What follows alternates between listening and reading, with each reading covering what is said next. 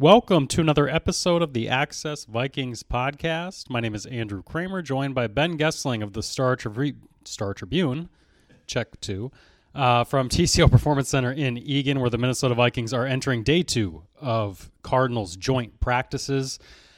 Just off the top, Ben, I feel like watching them yesterday on offense and defense, it was a lot easier against the Cardinals than it was against the Titans a week earlier. It seemed like Kirk was getting whatever he wanted. Yeah, he certainly was getting a lot of it downfield and was able to, I think, maneuver in the pocket a little more effectively than he could last week. There was less of a opposing presence in the backfield in the way that there was last week when the Titans were in there a lot, and Jeffrey Simmons made his presence felt in multiple ways during those 2 days of joint practices. So we'll see a little more today I think today is almost the replacement for the scrimmage-ish thing they did in the stadium last year when Kevin O'Connell had them practice that one day in the stadium where it basically was, let's work through game situations, let's work through clock management, let's play it like a couple of quarters of a game. I think today is more of that type of a practice than probably even what we saw yesterday. So I think that's the point of today, which also means we won't see any starters on Saturday. Kirk Cousins said it. Everybody knows it. It'll be another riveting affair at U.S. Bank Stadium on Saturday afternoon. At least it's an easier deadline for us. We will talk about quarterbacks on the roster, quarterbacks not currently on the roster. But in terms of you bring up Saturday's preseason game, I wouldn't be too shocked if we see Jaren Hall start. Yep, I think Jaren Hall is going to play a lot. Whether he starts or whether he is taking over after a very short stint from Nick Mullins, I think you're going to see a lot of Jaren Hall on Saturday. I will be curious to see if Jordan Ta'amu gets any time at all. Do they feel like he has enough command of the offense yet to go in and play in a game, or is he just kind of here as a camp arm? That we'll have to see how that shakes out. But yes, I think you're going to see a lot more of Jaren Hall. We have not seen. I think he's thrown 21 passes in the preseason to this point. I believe he's 10 of 21 at this point in the preseason. So hasn't played a lot, and when he has, he was under pressure a lot in that first game in Seattle, and I think had the one drive last week against Tennessee. But they will get their longest look at him, I would think, on Saturday to get a better sense of whether they want him on the roster. Because it's interesting, Kevin O'Connell got asked about this yesterday, yesterday being Wednesday, because today is Thursday. I have to say this for myself as much as anybody else because training camp, it all just runs together. O'Connell made it sound, certainly from my ears, like they are very intrigued about this emergency third quarterback rule now, which allows you to have one basically be up on game day. I think it's basically a free spot if they're on your active roster. You can't pull them up from the practice squad like you could in the past and make them the emergency quarterback. They have to be on your 53-man roster.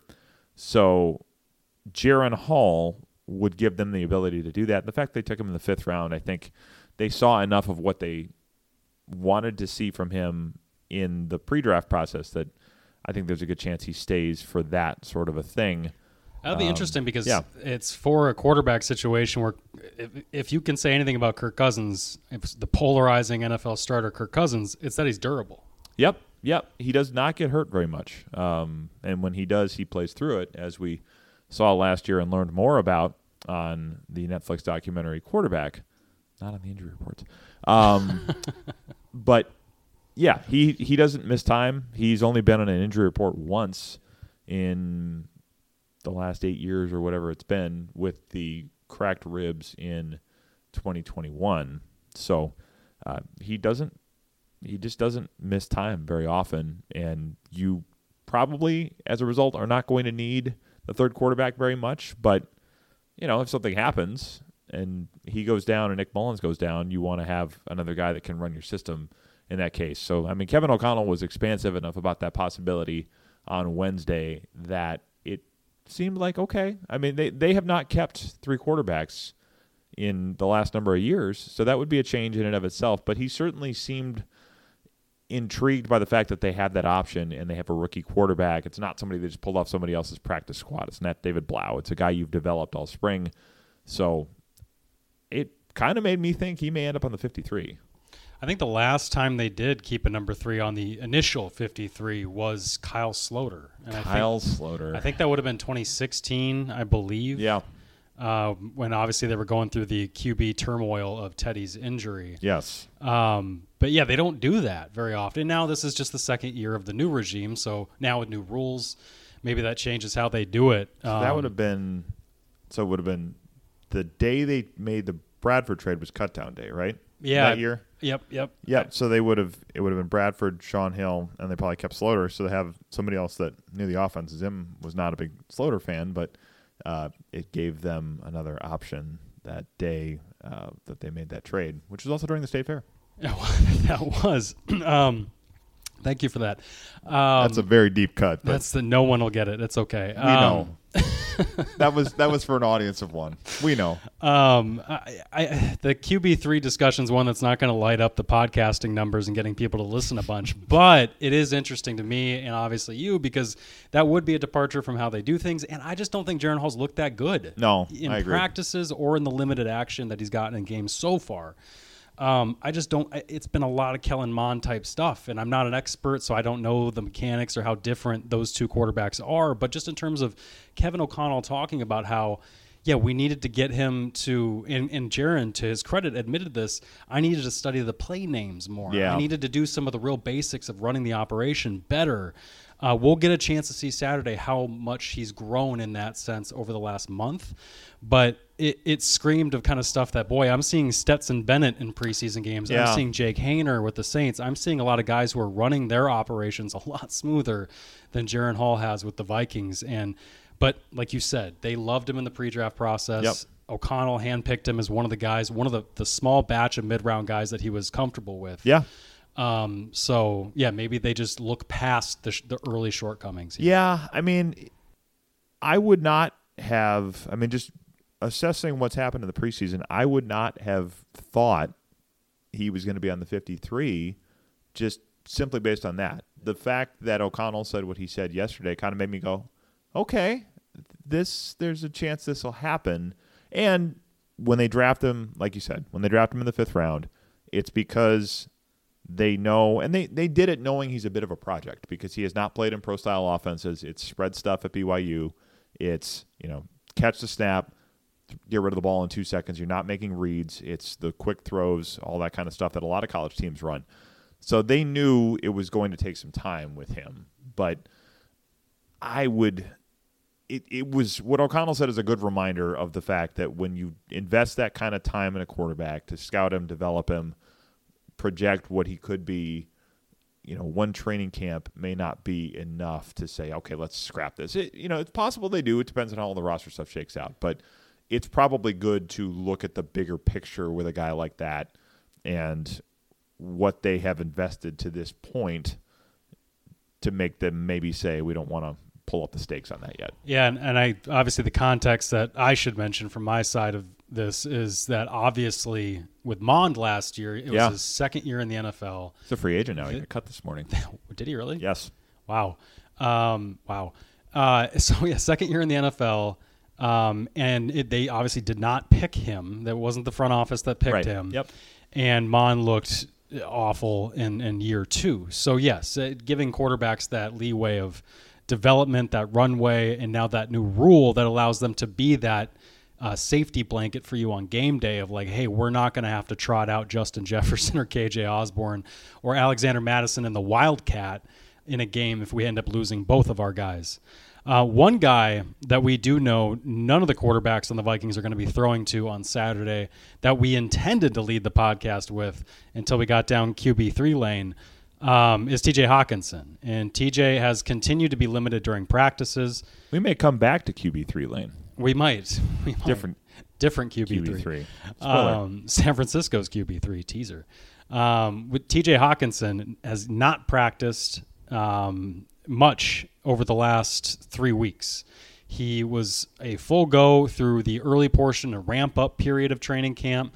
He participated fully in a couple of padded sessions before the first night practice on August 3rd was the first time I saw him pull out of team drills, didn't do 11 on 11, didn't do any contact stuff. And since August 3rd, it has been exactly that with TJ, where he'll work on a side field with the trainer. Sometimes he goes inside with the trainer doing whatever conditioning stuff he does in there during practices, but he's not putting his body in the line of fire in training camp when they get to these padded practices and start hitting.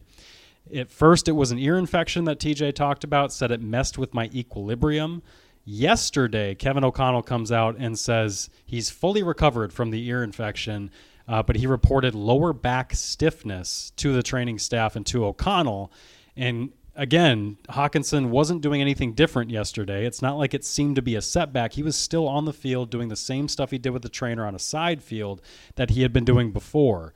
But correct me if I'm wrong, I believe O'Connell said some of that side work led to this lower back stiffness. He did. He said it's possible that some of the side work maybe led to some of the lower back stiffness. It is very possible that things happening on the side of Vikings practice led to TJ Hockenson's lower back stiffness. It's possible. It's very possible. As Kwesi says, in theory, it could happen. Yes. Yes. This is also under. And Kevin Seifert of ESPN asked Kevin O'Connell directly, like, is this something? Are you certain that his absences are related to health and not contract? Mm-hmm. And I believe Kevin's response was, TJ has not told me that it has anything to do with that, inferring the contract. Yes. And they have been consistent. I mean, O'Connell has been consistent. Hockenson, I think when he's talked, has attributed all of this stuff to the ear infection, hasn't talked about the low back stuff yet. Yeah, that said, we talked to him Monday, yes, Hockenson, yes. And Hockenson didn't mention anything about the back. He said the ear thing is getting better. And then I asked Hockenson, is this anything else other than the ear? And he deferred to O'Connell. Yeah. So, I don't know. We don't know 100% because every conversation we have had has been consistent that it is related to injuries. TJ Hockenson is also looking for a contract extension. He is a free agent after this season, and on the same day that O'Connell says these things, there is a report, I believe, from Diana Rossini that Hockenson wants a deal that will reset the market and that he and the Vikings remain far apart on a deal. So the timing of all of this seems not coincidental to me.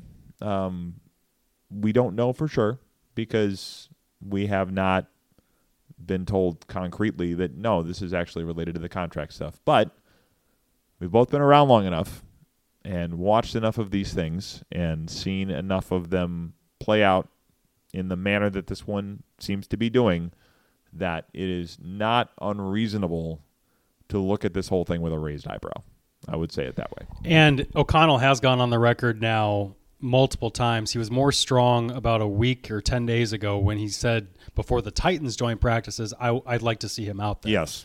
Yesterday he said, of course, I'd like to have him in all these drills, but then talked down really how much it's impacting not having him and saying that, he'll be ready week 1. He joined us on a Tuesday and was catching passes on a Sunday. Yeah. All those things. So yeah, I tried to ask him yesterday, hey, this guy hasn't been through a camp yet. He hasn't really been through an offensive install in the way that you typically would do it. And he's pointed to the game last year in Washington where he comes in and he's going, lightning speed to learn the offense and still was able to get it done. Yeah, and so they are downplaying, and TJ himself on Monday said, he was asked, how much are you missing? Do you feel behind? And he said, no, not at all. This is not impacting me much at all. I'll be fine. I'm in all the meetings, doing all that kind of stuff.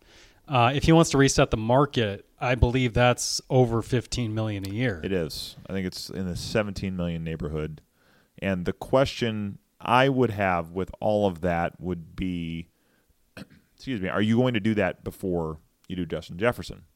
Because, I suppose you could, because Justin Jefferson's going to get more money than that anyway. So the idea that you're prioritizing one over the other may not be quite the case. Yeah, Darren Waller is averaging 17 a year. But if you were to do that for TJ Hockenson and make him the highest paid at his position in the league, you can't not do that for Justin Jefferson.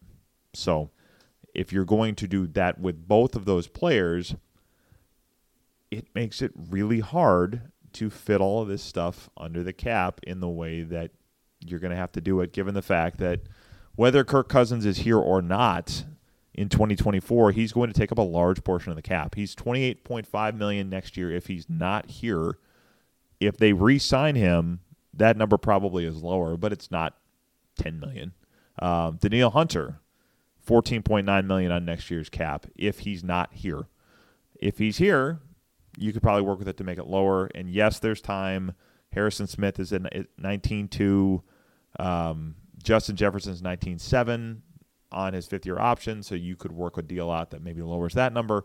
All of that stuff is plausible. But if you do a Hockenson deal along the lines of what was reported yesterday, ostensibly from his agent, that resets the market and puts him above Darren Waller, given the fact that he's 4 or 5 years younger, it, I think, would be hard to tell Justin Jefferson, we're not going to make you clearly the number one paid receiver in the league, which basically means we're paying you quarterback money. If Hockenson is going to play hardball, it makes a lot of sense from the Vikings' perspective of that you need to make Justin Jefferson the guy you pay first. Yep. If you're going to make anybody the top of market, it's been Jefferson the entire way for them this offseason. It still hasn't come to fruition because they might have to pay him the highest non-quarterback in football potentially. Which eclipses Aaron Donald. So we're talking 32.5, 32.5, I think, is where Donald is. So 33. 33 a year. And then you got Hockenson wanting potentially, reportedly, over $17 million a year if that's the top of the market with Darren Waller in New York. $50 million for the top two passing targets for a team that does not have a quarterback under contract after this season. Yeah.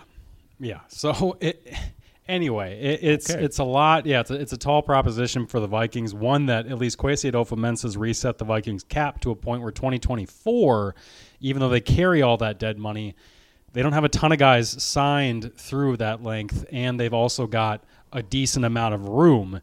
It's just how much are you going to do the Stars and Scrubs roster build if you're going to include TJ? And this is all kind of going on when I think back to O'Connell when he mentioned early in this run with TJ not practicing, where he said, I don't want to make headlines, but Johnny Munt's the best number 3 tight end in the league. It's interesting to look at that comment now, and if we're looking at this as a hold-in from TJ, they've been okay with their depth in camp. Yeah. Now, it's not TJ Hockenson. Hockenson's a top 5 easily tight end in the league. Physically, skill, all the things he can do for you, Johnny Munt can't do, obviously, nor can Josh Oliver. But they spent a first-round pick on Jordan Addison. They're not short on weapons in that offense. It's an interesting spot the Vikings find themselves in with TJ, a guy who, if they don't sign him, this is an incredibly expensive 18-month rental. That's the other thing, is how much does the numbers guy, Kwesi Adolfo-Mensah, want to not buy into the sunk cost aspect of it and say, well, we got to sign him because we put this investment in him? Or do you just say, okay, hey, if you want to do that, then we will just spend a second-round pick and $10 million this year, and then a little bit last year for 18 months of you. Yeah, I mean, it is a lot, but he has also, I think, talked about the sunk cost fallacy and how you don't want to fall victim to that. So, I mean, you could, I suppose, say, yes, we spent a second-round pick. Yes, we paid him for this year, but all of that is not signing him. Signing him is not going to – no, that's not what I'm trying to say. If you don't sign him, those costs are not going to come back to you. It's not going to make it so that we can redeem all of this by whatever we do going forward.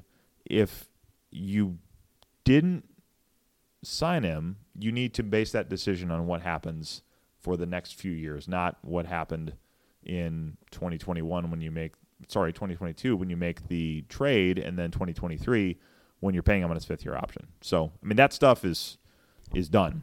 You could always pull a Rick and trade him like with Yannick Ngakoue. You could, sure, yeah. I mean, I suppose it depends on how the season starts, and if they aren't contending, I suppose you could go do that at the deadline and make it somebody else's question. It's give a ring-chasing team a rental for half a year or whatever. Yeah, I mean, it's as you sit and think about this, like I almost envision like this ball of yarn that has all of these knots in it. It's like, do you do Hockenson before Jefferson? That creates problems. Do you do Jefferson not knowing who your quarterback's going to be? Is that going to be something he wants to know before it gets figured out? If you want to sign him early in the offseason next year to get that cap number lower for 2024 at the beginning of the league year, that means your quarterback has to be Kirk Cousins because you won't have had a chance to draft somebody yet. So it's like, which one of these things goes first, and how does it impact the other ones? Because you basically have it set up now, and it's not going to end up this way. I'm not saying this, but right now you have it where neither Kirk Cousins nor Justin Jefferson nor TJ Hockenson is under contract for your team in 2025. So Hockenson done after this year, Cousins done after this year, Jefferson done after next year if you didn't sign him. They're going to sign him. It's going to happen. But it does mean that all of these impending deadlines are going to force you to make decisions one way or the other on all of these people. And then all of those things, I think, are connected financially, certainly, and just in the sense that this is the identity of your passing game, is these three guys. So there's a lot to figure out and a lot of money on the line as you do it. There is. Who does also have a lot on the line, I'm trying to transition to our other QB3. Yes. Is Trey Lance. Trey Lance, the Marshall, Minnesota native, NDSU star. That seems eons ago after the pandemic and after his start to his NFL career. But that guy was really good once upon a time, and San Francisco doesn't seem to think so anymore. They spent 3 first-round picks on him, and the connections are popping up left and right that people, maybe his representation, are throwing the Vikings out there as a possible landing spot in a team that has inquired about him in the past. It doesn't mean that they're still interested now. I'm very curious to know how willing they would be to go out and acquire him at this point when training camp's done. Your time to evaluate him with people, it's done. They don't give backups practice reps in the regular season. The whole point of regular season practices are to get the starters ready. People like Nick Mullins, Jaren Hall, whoever QB3 is, will be your scout team quarterback from here on out until next year.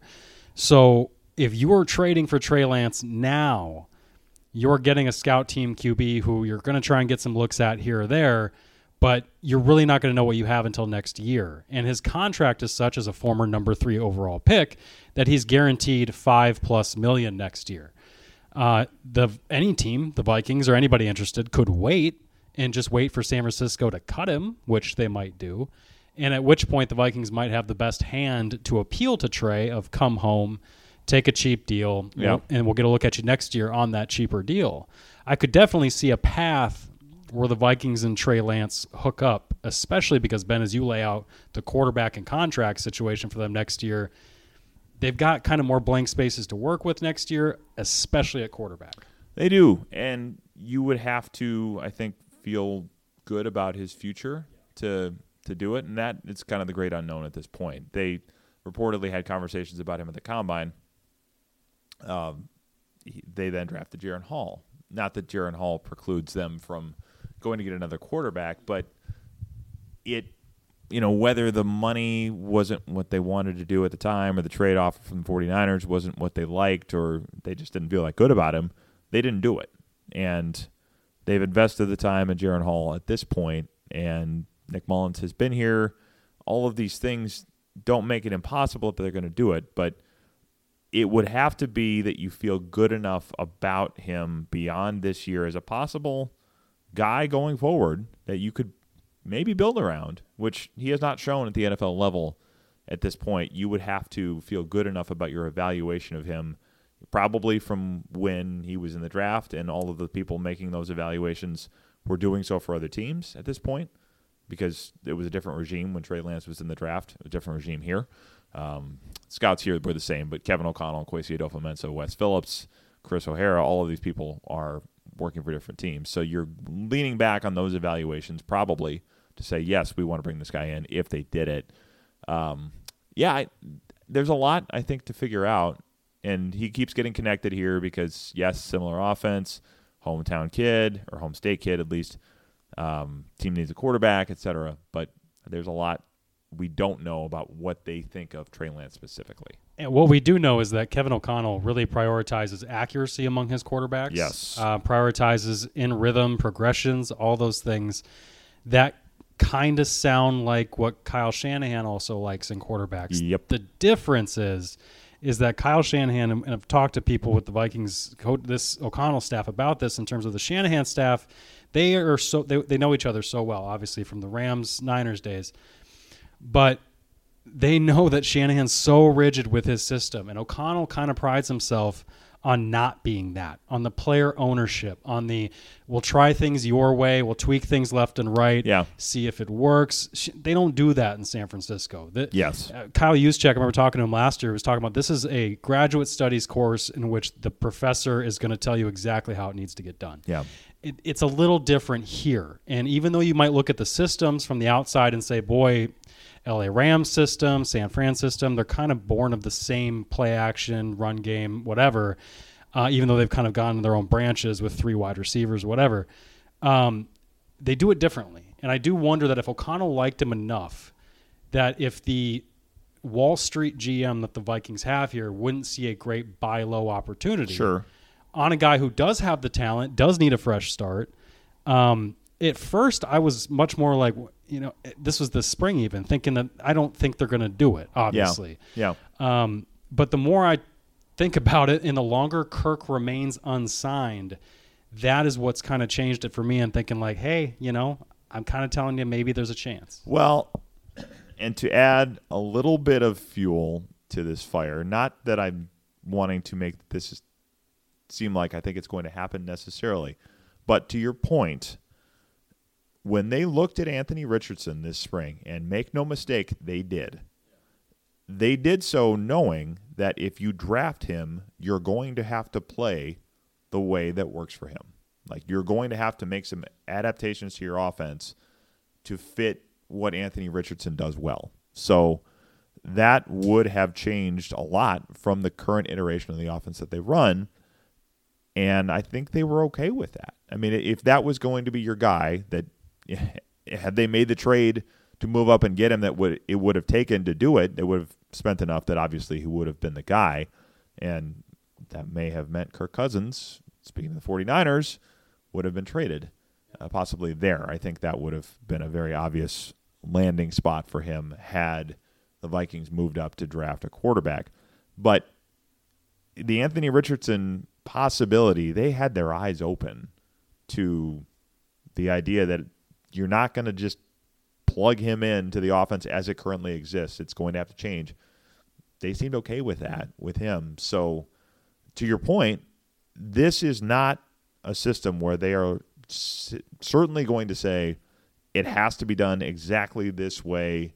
It's roll it off the factory line the same way every single year. It's going to have some different flavors based on who you have here. And that's why Purdy works so well in San Fran. He's the robot. Yep. He is the kind of, we're like, if ironically, if the Niners would have taken Mac Jones as they were connected to him, he might have been a better fit. Yes, I think that probably would have made some more sense. And the how it all went down, stories that will inevitably come about who wanted who wanted whom, are going to be fascinating, because I think there's been a little bit of chatter to that effect of maybe Kyle Shanahan would have preferred Mac Jones. I think that's been talked about at least a little bit to this point. Well, I'm sure we'll hear more about that once this is all done, the postmortems come out. That's true. It makes a lot of sense in terms of how San Fran likes to do things, that once you lose whatever flavor they had for Lance, I mean, it's so easy to see how he quickly fell out when they signed Sam Darnold. Yeah. That was the telling thing of, like, not only are you not the starter, they don't even think you can be the backup. Yeah.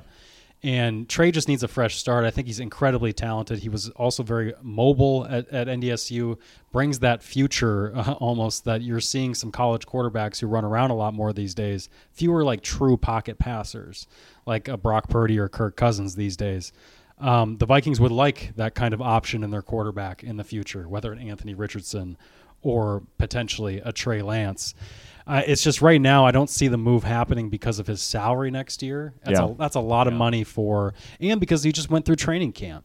So if anything is going to get done, I would assume the most prudent move from a front office standpoint would be to wait until they they release him, or you wait for another team to take that contract and then they release him because it doesn't work out or whatever, if you don't feel that strongly about him. It's an interesting situation when we talk about the Vikings' future at quarterback, because Kirk Cousins said, and this was back in June, but he said, we'll wait till March and we'll revisit that contract of mine. He's not getting any cheaper either.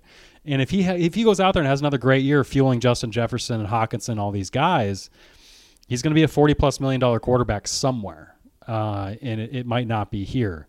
What did you make? We had just heard of Kirk this Thursday morning.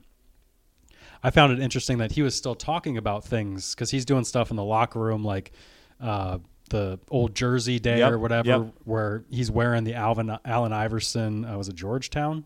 Yeah, I think so. Jersey, and then he has Mustache Monday. Which is now Mustache Week. That's now Mustache Week. Kirk Cousins is a man of the people leading the team, one of the boys in the locker room, and he's doing all that kind of stuff. And then he says, I can't wait to do that stuff next year. Yeah. And, the unspoken part is that both you and I sitting here and Kirk have no idea if that's going to be a thing. Yeah. I mean, I've heard him say that a couple times about doing things next year. And that is the great question: is where are you going to be doing things next year? So, there's a lot of things to be figured out there. It's really, this whole thing is really, really interesting, because I certainly can see a scenario where they say, let's start fresh. Let's have a young quarterback come in here that's cheaper, that maybe plays differently. I don't know that they're focusing on that part of it as much as we want, however the person plays, we want it to be a high level, like a guy that we think can be a top 6 quarterback in the league. They're not just going to go draft somebody to draft somebody. So as 2024 mock drafts come out, which you're already starting to see them linked to quarterbacks, hello J.J. McCarthy, they're going to have to feel really strongly to take one in the first round. I continue to think that's going to be the case. I think they're open to that. But I also think if Cousins has a year where they say, okay, he's still got enough left, and more importantly, probably the negotiations go to a place where everybody is happy with how the contracts come together and everybody agrees on something, I don't think it's impossible he's here, because I think the thing they really value with him is that ability to manage the huddle, manage the line of scrimmage, get them in and out of bad plays, or get them out of bad plays into good ones, not making the mistakes on the field, the accuracy certainly. A lot of these things are really important to the people that put this offense together, even if they aren't necessarily the things that everybody oohs and ahs about during a game. So that I still think is very much in his corner as far as the future here, and you're going to have to, I think ultimately it will come down to, can everybody agree on a contract structure that works for both sides, especially given the fact that there is that intrigue of, it's been a long time since they've had a cheap quarterback on a rookie deal. So, that was, I think, really the last time was 2016, until Teddy Bridgewater's knee went out almost 7 years ago to the day. It was 7 years ago next week when that happened. So I think there's a possibility he's here, but there's enough of them keeping their options open to any one of what's behind all of these doors that it's fascinating to watch. And on the financial piece of things with Trey Lance, one thing to note, his cap number with the 49ers is $9.3 million this year. It would not be that with the Vikings. the $5.5 million of his signing bonus would stay there. So the Vikings cap number there is really only, I think it's 3.7. He has a roster bonus for this year that's probably already been paid. I don't know the exact machinations of that. It may just be the base salary this year. And next year is the problem. Next year is when he's locked into 5 whatever base. Yeah, the base is only $1.5 million. No, not even that. $1.055 million, and then he's got a $4.2 million roster bonus. So he probably locked into that. But that's the steep part where your first summer, if you were to trade from now or even this next offseason, your first summer, if you take that contract, is going to be a pretty expensive flyer on a quarterback. Maybe O'Connell, maybe they like him so much that they're going to do that. And then they'll bring him in plus a draft pick or whatever. And just, maybe, the more the merrier in terms of if you develop a guy, even if he's your number 2, you can still move him or whatever. So I just think, though, that the prudent move is to wait until they cut him. It's just such an untenable situation. He didn't even practice after they told him. Kyle Shanahan told San Francisco reporters, I told him to take the day off. Like we had a conversation when we told him that you were number 3. Yeah. And it was obviously tough. He took it tough, and I told him just take the day off. Like that's not a situation where he comes back and is like, cool, let me run the scout team all year, coach. I think they want to move on from him. I think you see it in the media. It's a full court press from his side, probably from San Fran's front office too, to put it out there that this guy's available. Yeah. They did it again in the spring. They did it again now. No one wants him, at least at the price that they're asking. And so maybe they get him at the 7th round pick, but it still comes on that contract. If I'm the Vikings, I'm thinking we could talk him into coming here for a minimum next year. Yeah. I mean, that you're right. That looking at contract stuff while you're talking here, that roster bonus is fully guaranteed next year. So if he's here next year, it's $5.3 million to the Vikings.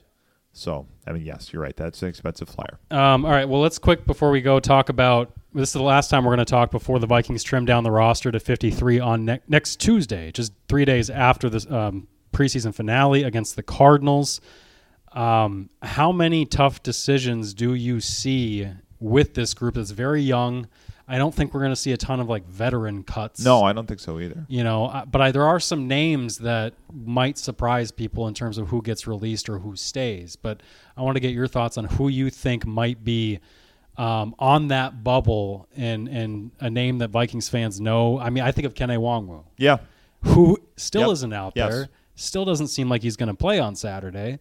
So what do? Do they keep a guy who's gotten 0 running back reps this offseason essentially as a kick returner for a play that the NFL is killing? Yes. That's one name that pops up to me. I think that's a good instinct to be. I mean, when he hasn't practiced, they've worked out guys like Kareem Hunt. I think that's a good instinct to be looking for that one. I wonder about Andre Carter, who they gave all that money to. Yeah. Luigi Villain, Patrick Jones didn't even play in the last game. He's locked in as a number 4 edge rusher. Yep. And then Benton Whitley as well. And Villain, I thought, has played well. So the guy they gave a team record $340,000 guaranteed to might not make it. Yeah, I think that's a good chance.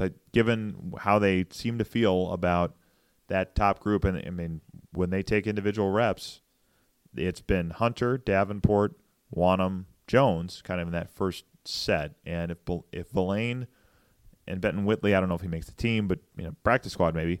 I can't imagine that you're going to keep 6 edge rushers, but it would seem like it might be tough for Andre Carter to make it. The ones I'm interested in as well are the corners. I figure Najee Thompson makes it on special teams, but that does take a spot. I mean, if you're going to keep 6 corners, for example, it's going to be a Caleb Evans, Mekhi Blackman, Byron Murphy. Najee Thompson makes 4, so that Jawan Williams. Yeah, but I mean, this is where Jawan Williams, Booth, that's 6, and that's probably it. Unless a guy like, Tay Gowan was hurt yesterday, or Kalen Barnes, if they feel good enough about one of those. Safety makes it tough. Yeah, because it does.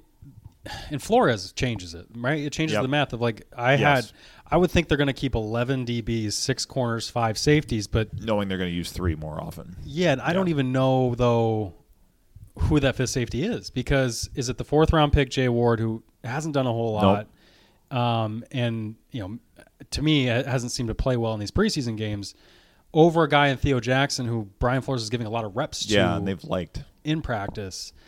But you're cutting the last 4th round pick to not make the initial 53 was Willie Beavers. That's horrible company. So it just doesn't happen, which makes me think like, yeah, I could see them cutting Jackson, thinking they can get him on the practice squad, and then keeping the 4th rounder in Ward, because you got to keep Seen, even though he's hurt again and isn't doing much and was buried on the depth chart. And obviously Smith, Bynum, and Metellus are 1, 2, 3. Yep. So, I mean, yes, you're right. I think that question is very interesting. I would expect if it's Jay Ward versus Theo Jackson, Jackson's had a good camp, but the fact that he's a draft pick and he's a 4th round pick, I think he's going to get chances. So I think he stays, and then, the corners, my question I think ultimately there is there somebody not on this roster that ends up in the mix? Jawan Williams is the second most experienced corner they have behind Byron Murphy. He has seen his stock, I think, slide during this camp. He starts out taking reps with the ones and has kind of fallen down the depth chart. Got back in there yesterday with Blackman still being eased back in from that injury he had last week, just doing individuals, not team reps. But does he stick? I think so. But if they found some other way to make a deal for a corner they felt like could come in and play even a little bit, that's going to be interesting to watch. The other, and they just picked up a guard from the Rams today, but when they've looked at guys like Dalton Reisner, do they look for help in the middle of the offensive line, or do they feel good enough if Chris Reed comes back that they've got some depth to play with there? So those are some of the spots I'd kind of keep an eye on. I'm curious about how those shake out because I think there's a lot of questions there. And yeah, like you mentioned, backup running back. I mean, the running back depth I think is a very big question. The other spot is wide receiver, where I thought that some guys make a case for themselves, I think. Yeah, that is tougher because a year ago you think about the depth, and Jalen Naylor was younger. Rager didn't even arrive until after camp. They didn't have Powell. Amir Smith-Marset was having a horrific camp before he got cut. That depth was bad last year. Now, you mentioned on the previous podcast that it's like now they've almost got, not riches, but you've got young guys that are intriguing. You've got young guys that you would like to give those chances to. And it goes all the way down from Rager, who's had a better camp this year and has looked more consistent in these preseason games as well, to Powell, who's been a standout that coaches love, came over from the Rams, to Naylor, who was a fan, and Kevin O'Connell, to Tristan Jackson, who's, to me, the wide receiver 7, seems destined for another practice squad spot. But if they kept him as the 6 over Naylor maybe because he's been hurt? Yeah. I don't know. Like, none of this would shock me, but to me the pecking order seems the 6 and the 3 behind the 3 are Rager, Powell, Naylor, right? Yeah. And Jackson is the only one. I mean, he makes a strong case, but that's the only guy I wonder if he would sneak in there. Yeah, and he's been impressive. He's done, I think, about everything he can. The question with Rager specifically is, does the fact that he has $2.5 million of guaranteed money on that 5th-year option force you to keep him? He's been better in camp and in the preseason than we've seen in the past, but there's still a lot of questions with him in terms of, is he going to have all the details of the offense down? Is he going to do all those things in a way that you could trust him? Do you like him enough as a returner to justify a spot? But also, do you want to blow another $2.4 million of dead money when you've already got $36.5 million of it? Yeah, the question is that O'Connell keeps bringing up Rager's speed. Yep. Like whenever he talks about Rager, it's generally just about that skill set, and that is the rare thing he brings to this group.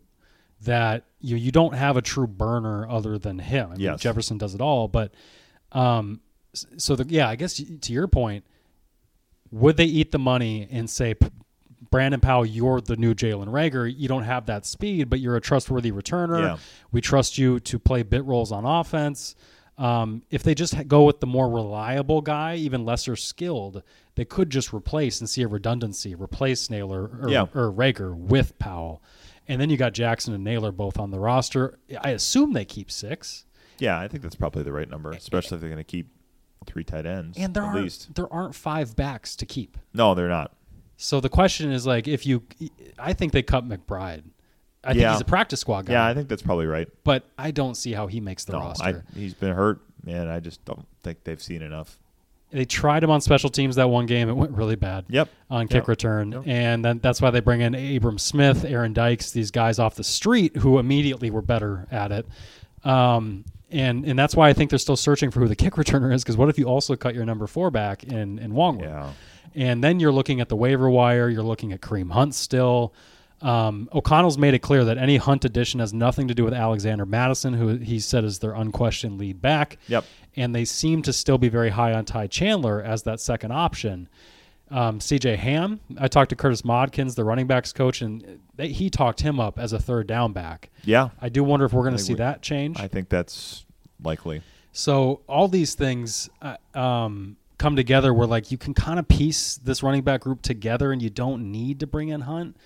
But, boy, their depth would look a lot better with them. Yeah, there's just not a lot behind Alexander Madison, who is also a guy that you haven't had to lean on for a full season. So there's a lot of reason to have another guy that you feel like you can trust. And do they feel like Kareem Hunt has enough in his legs to be that guy? We'll see. But I certainly think that's a position that they will be in the market.